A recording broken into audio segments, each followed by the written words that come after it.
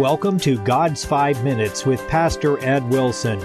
Reach him at gods5minutes@gmail.com. Now, here's Ed Wilson with God's 5 Minutes. Hello, friends. Colossians 4:2 reads, "Continue in prayer and watch in the same with thanksgiving." The natural goal of Christianity is to develop and perfect the moral character, and that for a variety of reasons. One is because God is a perfect moral character, and we, through His salvation, brighten our hope of heaven by moving ever toward that inner nobility, which is a result of walking with Him. Another is that we humans are emotionally and constitutionally unsuited to the defilement of sin. When we become its victims, our souls react much as our bodies do when they are infected with a deadly organism. In order to establish any sort of peace with ourselves, we must work to stifle the prickling voice of conscience, which turns us dark and guilty. One of the vital means available to us, enabling us to blossom into the persons God intended us to be, is a thankful heart. The simple virtue of being thankful frees us from the feelings of resentment, rejection, disappointment, and despair that are the spokes in the muddy wheel of depression. Thankful people see the best in life. They put the best possible interpretation on the actions of friends. They can delight in the beautiful natural world about us. They are shielded from the drab grays and tans of life by the brilliant inner splashes of color furnished by a thankful heart. All of us have a continual stream of thoughts and feelings coming up to us from our inner person. These inner messages and what we do with them have a great deal to do with how much we will or won't enjoy our time on this planet.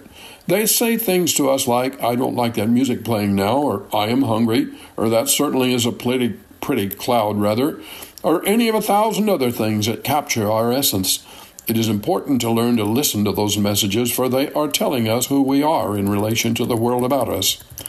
If our hearts have soured by having allowed life's experiences to make us disillusioned and bitter, that corroding acid will seep into every one of those messages in time and make our very existence brooding and grim.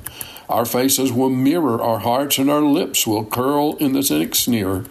We'll find it easy to be sarcastic and disrespectful. We'll find friendships rather hard to get and keep. And when we meet the inevitable hills on the pathway of life, we will start our climb more than half defeated, simply because we have met reverses for which we did not trouble ourselves to pray down the grace of God.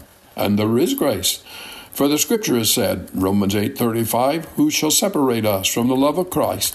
Shall tribulation or distress or persecutions or famine or nakedness or peril or sword? Nay, in all these things we are more than conquerors through Him that loved us. For I am persuaded that neither death, nor life, nor angels, nor principalities, nor powers, nor things present, nor things to come, height, nor depth, nor any other creature shall be able to separate us from the love of God, which is in Christ Jesus our Lord." Now let me tell you a secret. One of the biggest channels through which grace flows into our souls is thanksgiving. When we begin to thank and praise God, something magic happens. We become too hot for the circling vultures of gloom and depression to land on our hearts anymore. Our smiles return, our hearts lift, the clouds clear, and the sun warms us again. It is impossible to be cynical and thankful at the same time. All of us have negative feelings from time to time. No one is always pleased with what is happening in our moment-to-moment by existence. We can't change that, but we can control the way we react to our environment. Being thankful is not just a feeling, it is a choice. We can be thankful when we feel defeated and overwhelmed beyond hope. We can make a purpose to be thankful in everything. The result is that instead of life determining the kinds of persons we are, we determine who we will be regardless of life. And that, friend, is a major part of salvation. It is a key and integral portion of happiness.